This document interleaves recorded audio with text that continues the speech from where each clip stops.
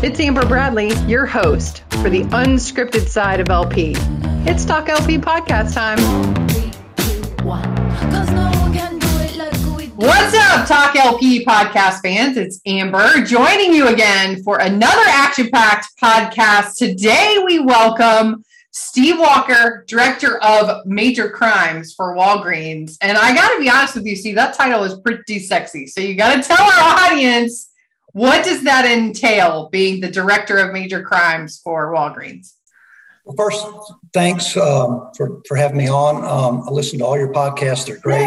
I like the fact that they're free-flowing and really lively. So you're doing a great job. So, thank you. I didn't pay him for that either. That was off the cuff. Director of Major Crimes is really kind of derived from our senior leadership and my VP, Todd Lyle. ORC directors of other departments, that's typically what they do. Our team is a little bit different in the fact that we try and investigate all major threats to the business as a whole, right? So we have a team of 185 APMs in the field, and our senior leadership just over the last 16, 18 months figured out that we needed a more dedicated force to do that. Obviously, ORC and retail crime falls into that. But really what we're trying to do is be a force multiplier. And so I have actually 9 people on my team. I really have 185 APMs that we're really trying to support in the field. And the major crimes piece is just that. Our senior leadership and our company is focused on the safety and security of our customers and team members. And a lot of that falls into, we have issues that go on in stores. You've heard them on all your podcasts. I've listened to them. A big part of what we need to do, the APMs can do in the field, but sometimes the bandwidth is such that we need to do a follow-up with detectives, right?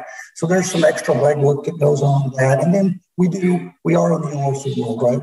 We conduct those sorts of investigations. We look at fraud, e-commerce. We have a great support group at the support center with analysts that do e-commerce as well. And so it's all encompassing. Really, any threat to the business, we're trying to see if we can interdict that and mitigate any losses and maintain that safety in the store. So that's really kind of what's behind that name. Man, it's really in depth. That's awesome. That's like it's incredible when you think about the number of people that a company like Walgreens has to have when you're talking about investigating crimes and understanding kind of what's going on for the business. So give us some examples, right? I mean, let me set it up a little bit. So ORC has definitely grabbed some major headlines as of late, right? You've got Ben Dugan in the Wall Street Journal, which has then, kind of catapulted all these other articles and national media attention, on ORC now that it just seems to be getting worse and worse. I'm assuming that clearly falls in your purview of trying to help figure out for Walgreens as an organization, like what are you seeing? And like, from a strategy perspective, is there anything you guys are saying, look, we've got to now start doing these things because this is increasing so exponentially? So I think, first off, the team, right? We changed the focus is hopefully we're going to be more preemptive.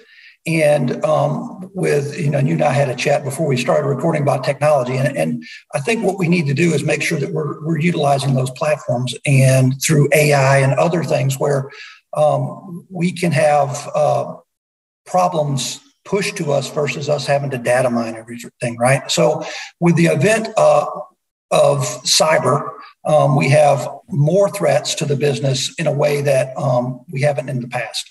And we have a security, internet security team at the support center. We are a global company, so we're doing that. That all happens in the background. But what we're seeing is there are more and more ways that our company defenses can be interdicted or bypassed through that means, right? So we have to look at that. Plus, we're just seeing in the field, in the normal, what you would call the day-to-day brick and mortar, we're seeing just a much more aggressive, assertive type of criminal that comes into our stores. And thus we have to make sure that we build out policies and make sure that we can execute on those to protect our team members, right? So we had to lean in and on the typical strategy, because if you go back 23 years when I went to work for Walgreens, straight out of law enforcement, how we interacted with shoplifters or potential theft issues or violent crime in our stores is a lot different than we do it now, right? At the end of the day, the most important asset that Walgreens has is our team member and patients, right? So we have to balance that along with how do we protect the assets, the physical assets and products in our stores. So it's a balancing act. So Steve, you talked about being former law enforcement, and I think that, you just brought up the angle that the way you used to respond to some of these grab and run type of things as a company has changed, definitely evolving.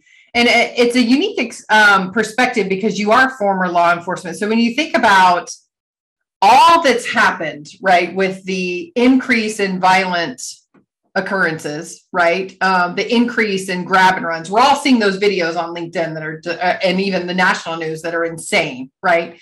From a law enforcement and now retail executive perspective, what do you think makes a difference in law enforcement being, talk about overwhelmed, understaffed, retiring at a clip, right? Which, I don't blame them with everything that's going on, right? So I guess it's interesting with your perspective of being former law enforcement and now on the retail executive side, what do you think is going to happen, right? I mean, and how has the response that you have to take with your teams at the store different? Because now, we hear all the time, okay, police are not responding, right? I mean, you can't call them for certain, and it has to do with the felony threshold levels and all these things that, they're not responding. So I guess my question is really, how has it evolved? Because you have a unique perspective with both.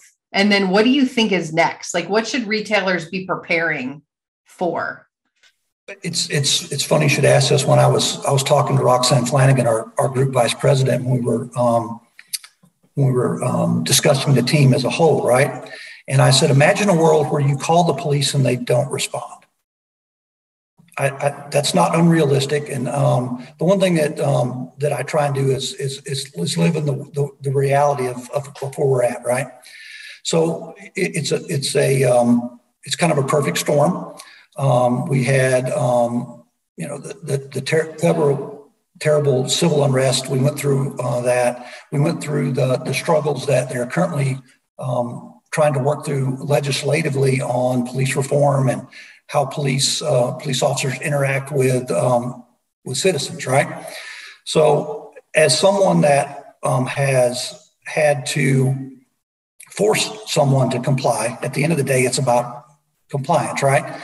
And when I was in law enforcement, it was 25 years ago, and it was a different way to police. And now you're having to do that with another level of scrutiny, and that scrutiny should have always been there, right? There's bad cops, just like there are bad bankers and bad lawyers, and So what we have to do is, how do we do that? But I think it's through education. You have to be able to see through the eyes of someone that and you hear all the cliches, right? They run toward the bullets and those sort of things. 90% of police work is sheer boredom, and then 10% is sheer terror. But what we have to do is try and see it through their eyes. And how do we train our children? How do we train our loved ones to interact with law enforcement and train them to simply comply? And then we have to train law enforcement on how to deal with people that do not comply. Back when I was a police officer, there was no such thing as a taser. I mean, there weren't any of the less lethal that you have now. We had mace. That was about it, right? So I think we have to educate the community, and you can go on YouTube and see any number of videos where you've had people that were just anti-police, right? And they went on a ride along and saw really what it's like to go out and try and do this job, right? So what we have to do as a community is to better understand what the job is, and then not tolerate abuses by police, call those out. Police officers in the moment have got to call out their peers, which is very difficult, but we still are in a place where it's a perfect storm. And then it comes down to dollars, right? So I used to interact with a ton of sheriffs when I was in the state police. And for the people that don't know, so when someone gets arrested and they can't make bond, they have to be held in the county jail. And the county jail then has to, they have to feed them, house them, clothe them, any kind of medical needs they have. And a lot of these counties and a lot of these places are not well funded. And the other side of that sword is they're overpopulated because the courts are not adjudicating them quickly enough. And then they get sued by the federal government because they have overcrowding in their jails. So it's not as simple as, well, they lowered the threshold and there's no bond, right? Well, it's even if they had bond, we still had these struggles, right? You have to balance that. And then we have I think the coarsening of our society, where we simply, things that we would not have tolerated or looked the other way, we now look the other way on things, wouldn't have happened in the past. And I'm not trying to look backward, I want to look forward, but you have to know what's happened in the past so that you don't repeat it. And I really think it's a more complicated issue than people make it out to be. It's not as black and white. We live a lot or most of our lives in the gray. And I really believe it's education. I was having a call with our government relations team not long ago, and they asked me a similar question. What's the most important thing we can do? That's we can be educators. That's what we're going to have to be educators. And we have to educate people about the problems that are occurring in our society. How do we deal with the homeless population? How do we deal with mental illness? All those things that are upstream. I'm not a legislator. Don't pretend to be, don't want to be. But at some point, those are the things, that's where it happens, right? We have to make those kinds of cultural changes. And it sounds daunting, and it can be, but if we don't try, it's going to remain the same. So I think we all have a lot to do, but I really believe it starts with education.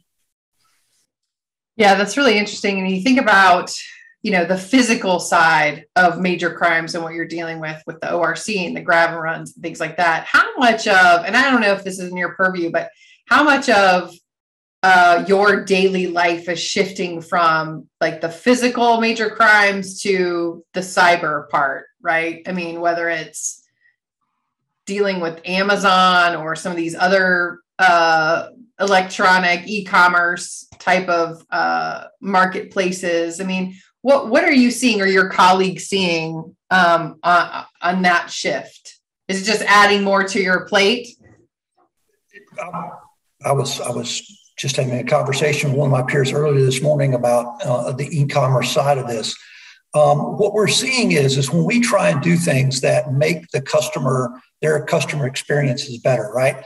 So if we come in and we use some, Apple Pay or any of those things, when you try and do that, you initially roll it out, there are gaps and you have to learn from those and close them quickly, right? So you have that to deal with. But if you go and look at the brick and mortar piece, and if you go to online sales or online sellers or third-party sellers, unless they're hijacking trucks, most of those items that are stolen that are sold on these online marketplaces come out of a brick and mortar store. So you have both. What you deal with more often than not on the cyber side, there's typically no violence involved. Sometimes it's even hidden. You don't even realize you have an issue until it's compounded itself to the point where you have some analyst at the support center that says, I'm seeing these chargebacks on these credit cards. How are they getting into our systems? And that's just one example, right? It's anytime that we're dealing with money that's not there, right? So we're basically trading electronic money, and we've never done it before. Now, we have a ton of smart people that are trying to roll these things out in all different businesses, whether it be, in the retail drug business or in grocery or whatever. We're trying to make that shopping experience better, less lines and those sorts of things. Well, you have another segment of society that spends a ton of their time, and they're very smart and they're trying to look at these weaknesses and these gaps in our security, and they fill that vacuum very quickly. So I think it's 50-50. My group is really more. We have a great analyst team. We have a great group of people that really look at these things on a day-to-day basis. And what my team tries to do is go out into the field and do what investigative steps can be done. Just the legwork of being a good investigator, and then have their support in the support center as well. And that's really where we spend our time. I really believe it's probably 50-50 at this point. Yeah, that's interesting, because I think a couple of years ago, it kind of wasn't on the map, right? I mean, Amazon and all the rest of them, it just exploded onto the e-commerce side. And then COVID completely, ramped that up on hyperdrive with everybody needing stuff and not going anywhere to get it. But man, let's talk a little bit about, your career and going from law enforcement into retail and then kind of making your way through the ranks at Walgreens. What do you think attributed to that, meaning your career ascension to kind of the director there, and talking a little bit about professional development, and a lot of our listeners, right? I mean, there could be managers and regionals and other folks that really want to get to the director, VP level, kind of looking at their career path. And clearly in your role now, it was very beneficial for you to have a law enforcement background going into the major crimes division. But, what are your thoughts and advice, really, when you think about those folks, just listening and thinking about their careers and what they should do, even in this time of, kind of craziness, heading back into hopefully a tiny bit of normalcy? What are some things that you did along the way that you said, hey, this was really helpful for me? So my career spans, it's going up, on 24 years. When I came in, I don't think Walgreens is unique. They were hiring people that had a background in investigations, right? I spent 17 years in law enforcement, the bulk of that with the Arkansas State Police. But before that, I did all types of investigations at a smaller department. I was a detective sergeant. I went into the state police. We did drug interdiction. We did, all sorts of investigations. Even if you're investigating an accident, right? It's still an investigation. The who, what, when, where, how, and why, right? And then as I got to a point in my career where I thought I could make a change, Walgreens, that's the type of people they were looking for, right? They were looking for that person that could go in and do any kind of investigation. It didn't matter where it was. And so I got hired on, and I'll be honest with you, the biggest hurdle for me was going from knowing everything to knowing nothing. So it was a cultural change. I called my boss at the time, who was Doug Lemons. I called him probably twice a week and tried to quit because I didn't think that I was being successful, right? And you had to learn a business. You had to be a businessman. I was used to going places, and even if I didn't know exactly what to do, I generally knew what to do in law enforcement until I could figure it out, right? And now I went into situations, and law enforcement, being paramilitary, I was used to people executing. And I just couldn't figure out why why does it take so long to do this? And why do I have to tell people twice? And right, then I had to learn how to teach, and I had to learn how to train. And we did those in law enforcement, but it was in a different culture, right? So then I had to learn, how do we make money? You can't protect money if we don't know how we make it. And then we had the systems issue. The first computer I had ever seen that I had actually touched was given to me by Walgreens. I got hired. I was given a car, the manual, and some training, and a mentor, and a laptop. I'm honest with you. I'd never seen a computer before. And so that's where I started.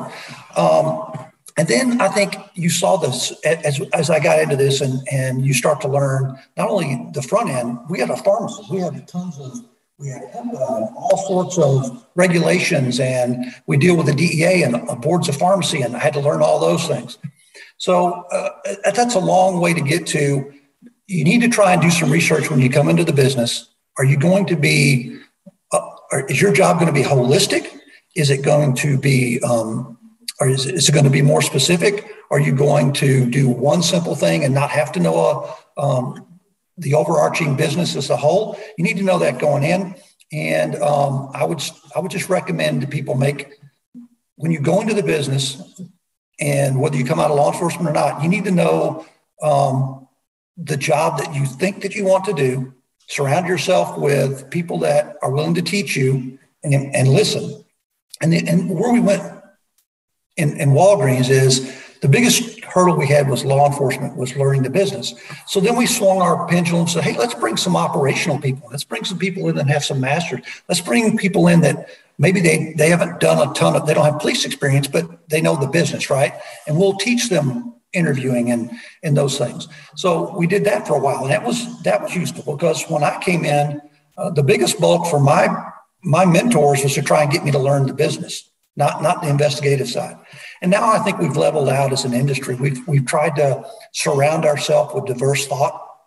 And what I mean by diverse thought, I mean, we need to, if you don't have someone in your meeting fairly regularly that doesn't know your business, you should, because they're not afraid to say, well, why do you do those things? Because they have no, they're not going to get their feelings hurt. No one's going to think they're dumb because they're not supposed to know. And if you put those people in the room with you, they make you answer those questions that you think you know the answer to, until they go, well, why do you do it that way? And then you have to think about, well, why do we really do that? And why do we continue to do those things? So I think you have to surround yourself with diverse thought. And diverse thought is sometimes people that don't know anything about what you do to make you think about how do you do it better. Yeah, so those are all some great points. A couple of things I heard in there was too, when you got handed those things for your first role, right? I could tell you're probably not the person that's going to wait for someone to take you by the hand and spoon feed you things, right? So coming out of what you said there too, I've heard there was lots of things. One was don't wait to have someone hold your hand. Like if you don't know something, even down to the depths of the business, you don't even have maybe your mentor going, by the way, you really should learn how we actually make money, right? Because like you have to be thinking constantly, what could I be learning, right? To help my career path, right? Because, I think we've all come in contact with those folks that have said, it's just not happening for me, right? I'm not getting promoted. I'm not getting those special assignments. And then you have to look internally to say, am I waiting to be spoon fed, these things, or am I taking the initiative to go grab the extra knowledge, right? I mean, I'm sure you've seen that throughout your career, and also people that you've probably mentored as well. I think you hit the nail on the head, but I think a big part of it is understanding what you don't know and going out and finding that knowledge, right? And the way you do that is you're not afraid to ask people. You have to find people you trust. And there again, surround yourself with people that are willing to give you feedback, honest feedback. And my biggest issue was, we used to, profit and loss statements were a big part of what we used to do. And coming out of my field, I'd never seen one. So I had to find people that were good at it, and I had to spend time, and I had to ingratiate myself with those that could teach me and listen, right? And be okay with the fact that you're not going to be an expert overnight. And the other thing is be willing to raise your hand to do things that you're uncomfortable with. Our VP now, Todd Lyles, told me once, you need to be in that place where you constantly have butterflies in your stomach. That means that you're out on that, you're just about to get over your skis, but you're able to control it, right? And that was some great advice right there, is if you're not putting yourself in a place where you feel a little uncomfortable, or maybe I'm not the smartest person in the room, or I'm not doing the job as well as others, that's where you need to be. That's where you're going to learn. And I think leaders see the fact that people that are willing to put themselves in a position where they could fail, that's the people you want on your team, because at some point you're going to fail. And I told my son just the other day, I said, I have had tons of successes in my life, but I guarantee you, I can name you the 4 or 5 things that I just augured in on, and I can give you the dates and times and what I learned from it. So I know it sounds like an adage, but it really is. You think way more about things you fail about than you win about.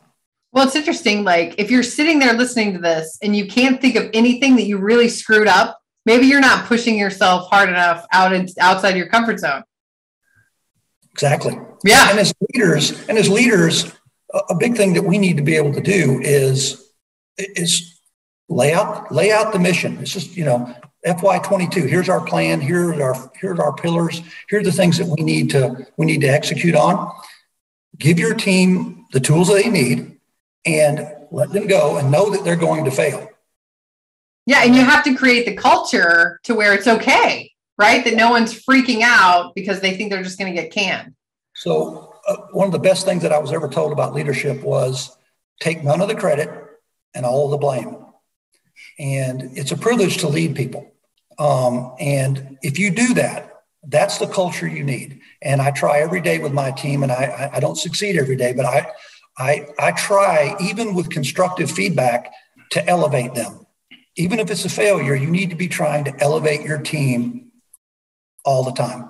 So if they have a failure, you talk about the failure, you just, whether it takes the hide off both knees, right? You have to talk about the failure, but you got to talk about the things they did right. And the fact that they went out there and they competed. They went out and they made a decision. And from my ability to sit back and I wasn't there, it's easy for me to poke holes in it. So I have to listen to why they thought they made the decision and then elevate them enough to where they're willing to go out and risk it again. And most everyone typically does not make the same mistake twice. And they may make other mistakes, and they're probably going to if they're out there doing their job like you're talking about. But we have to build that culture, and we have to be okay with going to your boss and going, hey, look, I know it didn't turn out the way we wanted. I completely own that. That was me. I put them in that position. Clearly, I didn't give them enough guidance or enough. You just have to take responsibility and own it. And I think that's gotten me a long way in my career, is just own your failures and tell people the truth. And most people will give you another chance. Well, you think about it too, as a leader, that's one of the things that builds trust within your team, right? Is that they know you're not going to go sell them out up the river, when something didn't work out. Right. I mean, I think that's one of the biggest things, Brene Brown talks about being in the arena, right. And being okay with that, and that people are going to jeer and sneer at you, but screw them. You're the one that's in the arena doing it. And, that echoes a lot from what you said for me, because it's like, you're building trust when you're taking their arm if something didn't go well, other than just completely berating them. But okay, so let's talk about if you could go back in your career and just stick it to retail, right? When you're early in retail, is there some advice you would give your younger retail self? Right. That you would say, okay, if I had to do anything differently, what would it be, like broad scale, like broad stroke wise, right? If you could give your 25-year-old self some advice, what would it be? Don't take it personal. Oh, that's a good one. That's hard. What I mean by that is, and I told you a little bit before, when you come from a place in your life and career where you felt like that you had some modicum of success and knowledge and competency to a place that you don't, and you begin to see yourself struggle to be successful, and you ask people for help and for feedback, and they give it to you, you cannot take that as a personal affront to your character or to what they're trying to do, right? Yeah. And that's another trust piece, right? You contract people for feedback, but they're not ever going to come to you again if they see your face turn to, this person's about to lose it. They're upset with me that I told them this, right? Yeah. So as a younger person, I don't think I ever liked to fail. I was very competitive, and I wanted to be successful. I was driven, and you just can't take it personal. People are the people you surround yourselves with want you to be successful, but you've got to be willing to listen to what they have to tell you, because you've already told them by coming to them that you don't know what to do. And when they tell you what you did wrong, you can't go, oh no, wait a minute, I didn't do. Wait. No, that you just described me like to a T. Because it's so hard when look, if you're listening to this podcast and you're probably like us, like you're type A drivers, you want to get things done. You think that you're doing it perfectly. And I'll be the first one because I'm to ask for feedback and then know in my head that the feedback I'm going to get is going to be just amazing. It's going to be like, you're the best podcast host on the planet, right? And then you're like, when it's not that, you get my younger self, now that I'm older and more mature, you get pissed off. You're like, wait a minute, you don't know what you're talking about, right? So that is hard, what you're describing, but is so critical to development and maturity in your career, for sure. Because honestly, I agree with you. You can't take it. My addition would be, you can't take it personal if it's bad, right? If the feedback is bad. But I also got to the place where if you're doing really well and you're being a rock star, don't take it personal either, right? Because if your head starts to get this, and I did this early in my career where I'm like, man, I am the bomb at this. And then somehow, karma or otherwise, that ego just sweeps you off your feet and you are low, like before you even know it. So I would add that to, even if you're being a rock star, and you said it perfectly, like you're always elevating your team, that takes a lot of humility instead of going, yeah, that's what I told them to do. That's because I rule. Well, I can assure you, everybody on my team is smarter than I am. And that's by design, because, all God gave me was common sense and logic. And sometimes in the world of technology, that does not get you where you need to go. So I really do. I try and lead from the middle, surround yourself with good people, care about them, take care of them, put them in a position to succeed. And when they succeed, let them go. At some point you may end up working for them. Be prepared for that. So treat them nice. Well, that's a good leader, right? I mean, it's really interesting, Steve, because there's not many, and I, as you know, interview a lot of executives on this podcast, and there's not one of them that is successful like you and others that said, you know what, I'm successful because I am the bomb and I did all of this myself. And it's like it's very interesting that they're not going to get there with that attitude, right? Because proof is in the pudding. There hasn't been one C-level or executive person that I have interviewed on this podcast that has said, I got there because I'm awesome. That's it. I am incredible. They're all like you that say, you know what? No, it's a team approach. There's humility in it. And that in itself broadly, I think is a huge lesson. It absolutely is. And I think people are willing to, they're willing to give you the ability to make mistakes. And if you truly come at them from a place of honesty and integrity and positivity, right? If I go out and make a decision that impacts you negatively, and I was doing the devil level best that I could, because I thought it was the right thing to do, and it was a mistake, most people are willing to give you a second chance and understand why you did it. Yeah. But if you're the person that no one wants to be around because your head's too big and you're full of yourself, a lot of people stand on the sideline and watch you fail and then clap about it. Yeah. Or someone comes to you and says, well, what did this happen? And be like, that was him. Yeah. Or it's like, I mean, these are all lessons, you got to learn. Well, but you have to, as you get older, as I've matured, it's a lot easier to let things go that you wouldn't let go before, see things through a totally different prism that you did before. You've had enough life experience to see that it's not always your way, you're not always right. And that, I guess the old adage that youth is wasted on the young, it's getting way more relevant to me in my life. But no, I'm with you. It's really just about how you treat people. That's all it comes down to is how you treat people. You're right. Okay, let's almost wrap this up. I got another question, which I love this one, and I know I sent it to you like 2 seconds ago. So that's how we are here, unscripted side of LP. Worst career advice you ever received? I like turning it on its head. A technique I cannot claim. I got it from Jay Shetty, who, if you haven't looked up Jay Shetty, he has an incredible podcast called On Purpose.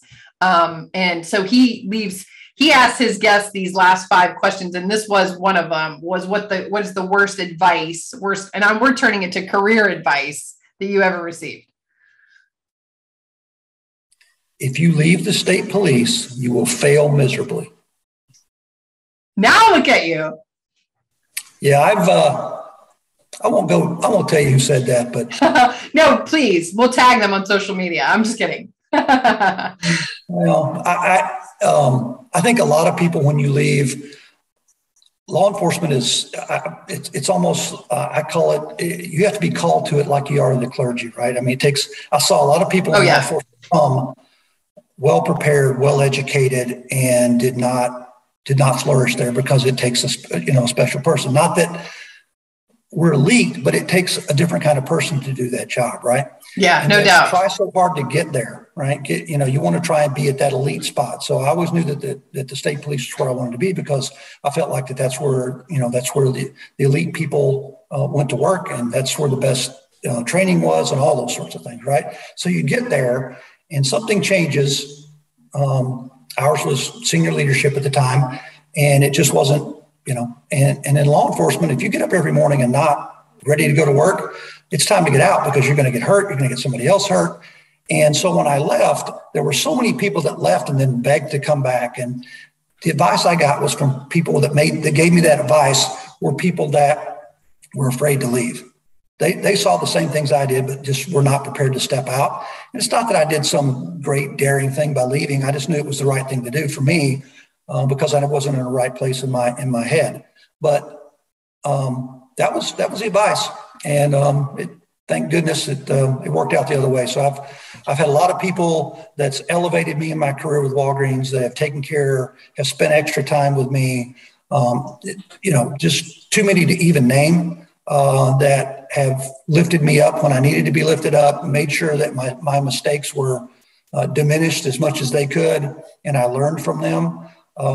Really a nurturing group. And I was very, very blessed to have been able to interact with them. I really was. Well, it's interesting that advice is anti to what you're saying at the beginning, right? Is stepping outside of your comfort zone. I mean, talk about stepping outside of your comfort zone. I mean, that's a big transition. But for all those law enforcement folks listening, you can do it. There's examples right here. You do have to go to a supportive company like Walgreens, right? I mean, they clearly were super supportive of you and trying to get, okay, last question. I always like to wrap it up with advice for solution providers, because I know you probably, just like all other loss prevention folks and executives out there, get hit up pretty big for the solution providers out there, and good for them. That's what they do. Subject matter experts trying to help you guys out. But what is a quick advice that you could just give solution providers listening to say, hey, look, if you want to pitch me or pitch Walgreens, or what is it in a couple sentences that would help them out? There's very rarely a silver bullet, and you need to have multiple solutions. If you can do 80-20, right? If I can solve your problem 80% of the time, and 20% it's not going to solve your problem, I think most businesses will listen to you, but you need to have multiple solutions, or be very transparent up front and say, there's a subset of your problems that I cannot help you with. But these things, and be able to extrapolate what the cost of, this is how much I can save you, have some examples of other retailers that are, or other people that you've helped solve, and be transparent, have multiple solutions, and be upfront with the price point. Don't bring your bottom dollar. This is what gets you through the door. Yeah, no hidden fees. Like if you the floor mats aren't included. Come with the bells and whistles, right? Come with, if you get it all, this is what it is, and then be able to step away from it and say, you know what? I truly believe you don't need to pay me an extra whatever for this, because it very rarely happens in your business. And I think you've got your pulse on this industry quite a bit. You talk to a ton of leaders, right? And I think if solution providers knew this, the word of mouth of talking about them to other ones, hey, if you need this, go call this guy because he was straight up with me, and provided with me. But we do at the end of the day, provide more than one solution, because very rarely does one size fit all. Yeah. So unless it's a very narrow solve you're looking for, if you're coming to us holistically, then I would have a couple of different solutions in my pocket. That would be my advice. Yeah. So don't walk in there saying this one thing's going to cure it, because they will automatically know that that is not true. Okay, Steve, this has been fun. I really appreciate you stepping into the TalkLP podcast hot seat. Thank you so much. No, go ahead. Please thank me. Don't look for me to save you. No, thank you for having me. It's been a pleasure. I hope to come back again and hope to see you soon. Maybe next year I'll make it to Apex. Yeah. But thanks again. And if there's anything we can do for you, please reach out. Yeah, I'll always be bothering you, Steve. That's what I do. I call around and get favors from you guys because you're so cool. We really appreciate you stepping in. Hopefully you listeners out there enjoyed it. It was fun today. Always hit us up at Let's Talk LP on Twitter. Follow us on our LinkedIn group. And you can always, of course, download the Talk LP News app for loss prevention, breaking headlines in the palm of your hands. We got a gigs tab on that. We got solution providers. We got all kinds of stuff. This podcast will be there. Make sure you download the app. Again, thanks for listening, everybody. We will see you next time. See ya. Cause no one can do it like we do it, like we do it, like we do it. Cause no one can do it like we do it, like we do it, like we do it.